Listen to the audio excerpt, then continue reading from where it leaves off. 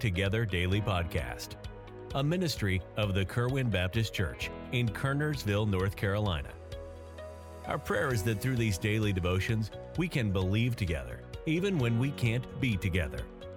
Please join us for a brief devotion Monday through Friday as we strive to continue daily with one accord, as the first church did in Acts chapter 2.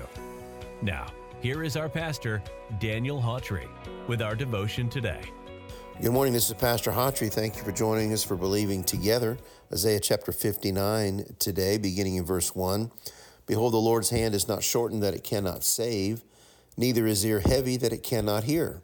But your iniquities have separated between you and your God, and your sins have hid his face from you, that he will not hear.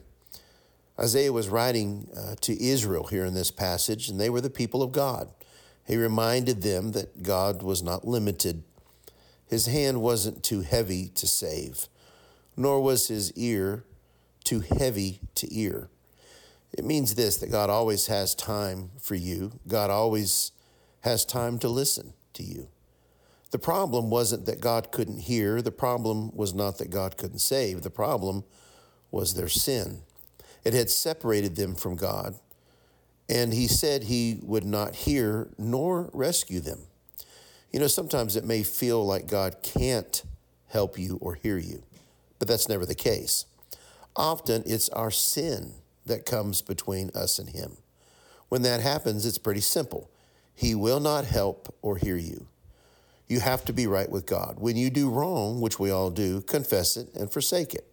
Don't continue doing things that you know he disapproves of and then expect him to help or to hear you anyway. Change the areas that need changing. Otherwise, God is not the holdup here. We are. And as long as our sin separates us from him, you might as well forget about it. He's not hearing you, and he's not obligated to help you. His character won't allow it. It's never about God's ability. It's about his availability. And it does come with conditions. Now, that's something for us to think about today. You feel like God has not been answering prayer, or God has not been listening or hearing you. Well, that's not God's fault. It's our sin. And that often is what separates us.